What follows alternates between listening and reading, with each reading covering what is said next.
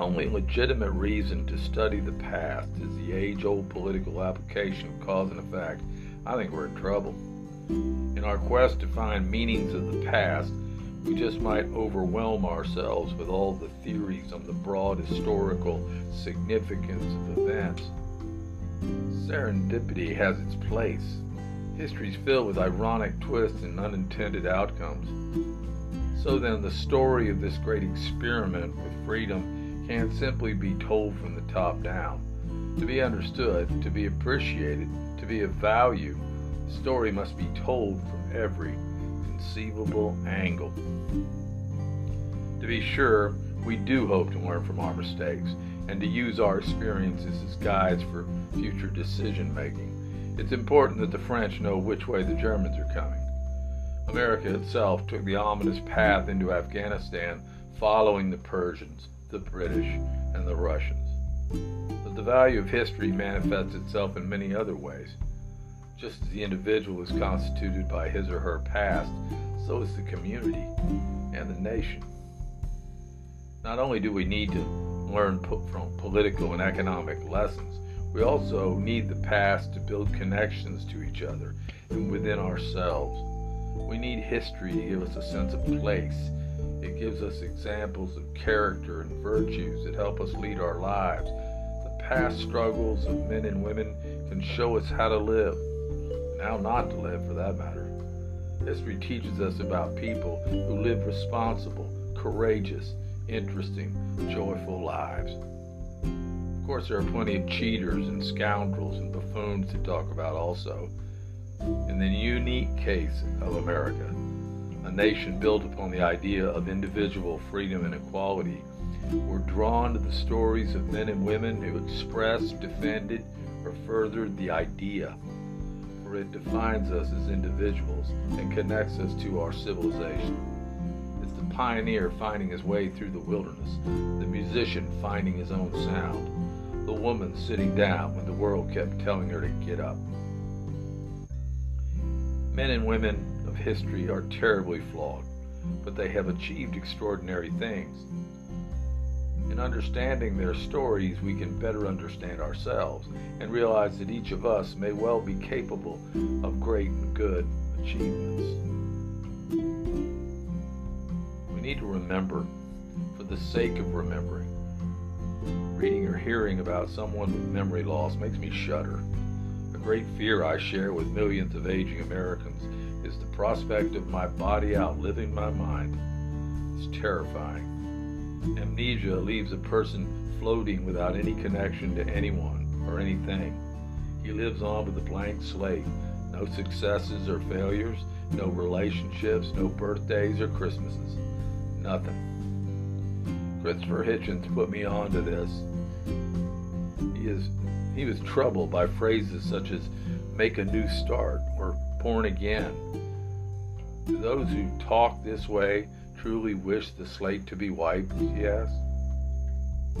Hitchens went on to say that when we lose someone that is close to us, part of the grief lies in the loss of a person who knew us. Losing a loved one takes some of you with him.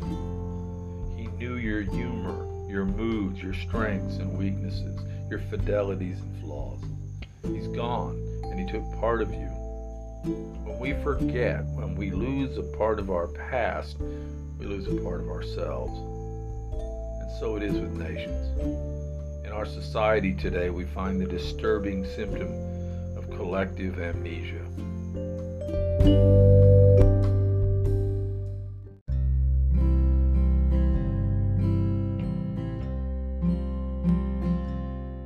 The cost of marginalizing American history in our curriculum has played a part of the estrangement of history from our culture. This is no small event. Once we're separated from the ideas of the revolution, the core begins to erode, and we're cut off from who we are. We're all products of everything that has happened to us up to this point. We are who we are because of, in spite of, and for the grace of our past. Along with the strands of DNA, each of us has been shaped by our own personal, cultural, and national histories. Remembering is no easy road to travel. The price we pay is nearly as high as the cost of forgetting. I was reading about the ethnic cleansing that took place in the Balkans during the 1990s. Soldiers interviewed talked of visiting vengeance upon the grandchildren of those who had wronged their grandparents.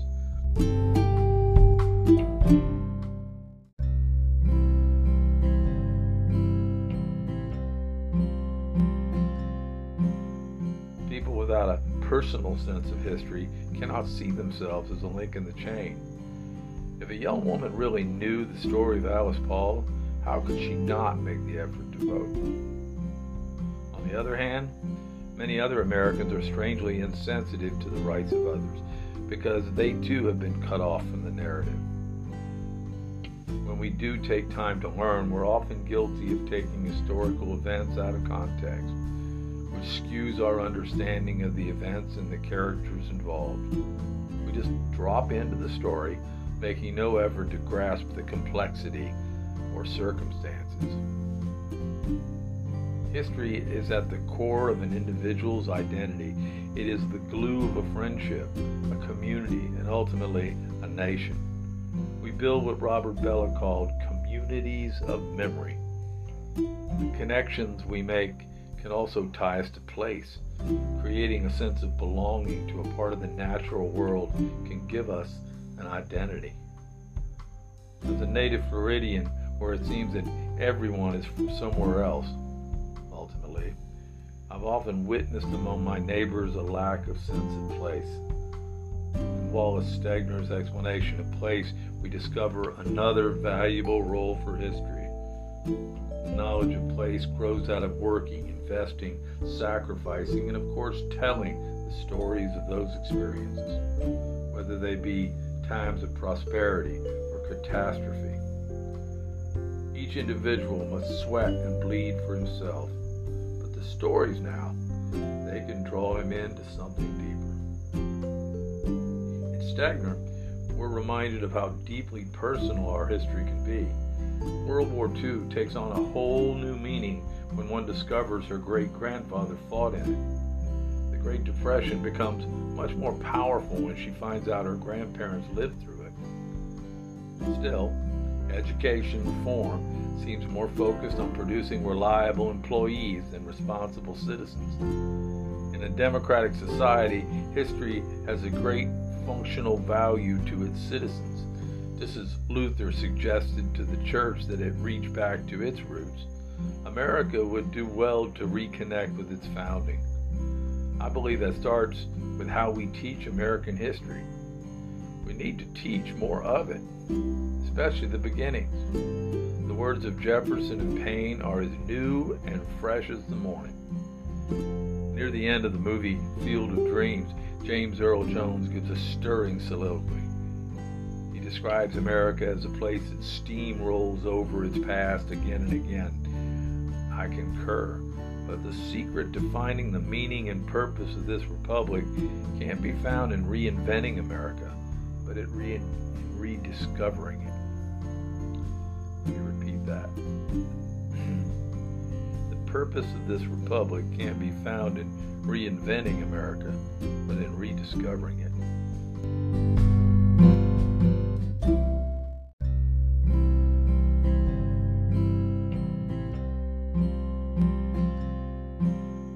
People without a personal sense of history cannot see themselves as a link in the chain. If a young woman really knew the story of Alice Paul, how could she not make the effort to vote? On the other hand, many other Americans are strangely insensitive to the rights of others because they too have been cut off from the narrative.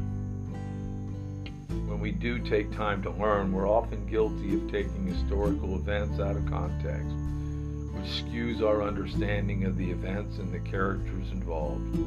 We just drop into the story, making no effort to grasp the complexity or circumstances.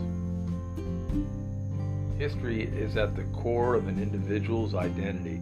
It is the glue of a friendship, a community, and ultimately a nation.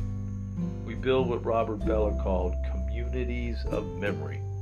The connections we make can also tie us to place. Creating a sense of belonging to a part of the natural world can give us an identity.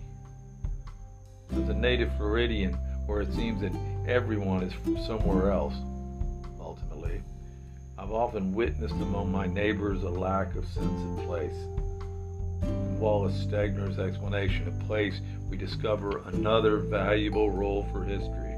The knowledge of place grows out of working, investing, sacrificing, and of course telling the stories of those experiences, whether they be times of prosperity or catastrophe. Each individual must sweat and bleed for himself, but the stories now, they can draw him into something deeper. In Stegner, we're reminded of how deeply personal our history can be. World War II takes on a whole new meaning when one discovers her great-grandfather fought in it. The Great Depression becomes much more powerful when she finds out her grandparents lived through it.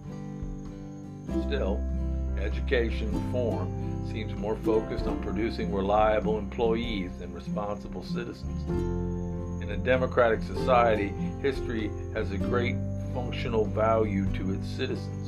Just as Luther suggested to the church that it reach back to its roots, America would do well to reconnect with its founding. I believe that starts with how we teach American history. We need to teach more of it, especially the beginnings. The words of Jefferson and Paine are as new and fresh as the morning. Near the end of the movie Field of Dreams, James Earl Jones gives a stirring soliloquy. He describes America as a place that steamrolls over its past again and again. I concur, but the secret to finding the meaning and purpose of this republic can't be found in reinventing America, but in rediscovering it. Let me repeat that. The purpose of this republic can't be found in reinventing America, but in rediscovering it.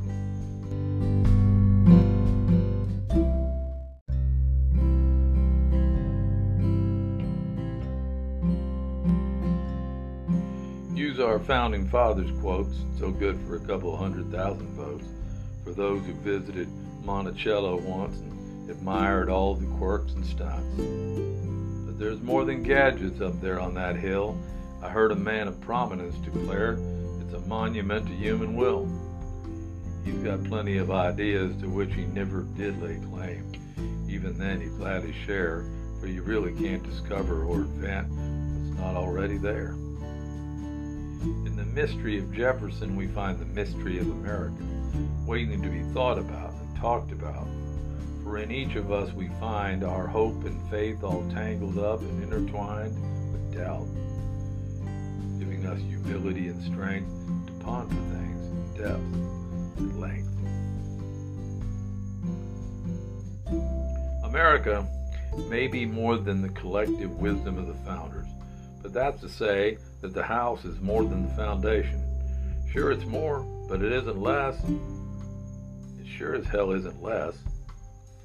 Learning about the characters of George Washington is just as valuable today as it was 150 years ago. It's difficult to decide what to leave in and what to leave out of a high school history course. We can argue over many items. Again, I don't want to leave anything out. But there can be no debate over whether we should teach Jefferson and Lincoln. There is a force afoot in our culture to eliminate anything considered remotely offensive or discomforting. We teach like we're walking on eggshells, so frightened to be provocative or controversial. We sanitize the material and smooth the edges to the point of making a useless product. As I said before, our history is riddled with flawed individuals. People like you and me, as Clay Travis said, struggling to be better than we are. The stories offer us hope and move us toward the better angels of our nature. If we remove everything that is offensive or upsetting, we are guilty of doing what totalitarian regimes do, cleansing history of all that conflicts with our agendas.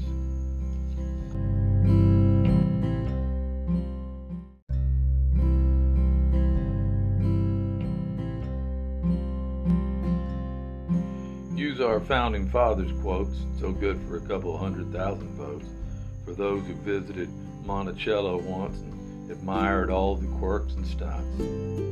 But there's more than gadgets up there on that hill. I heard a man of prominence declare it's a monument to human will. He's got plenty of ideas to which he never did lay claim. Even then, he'd gladly share, for you really can't discover or invent what's not already there. In the mystery of Jefferson, we find the mystery of America, waiting to be thought about and talked about.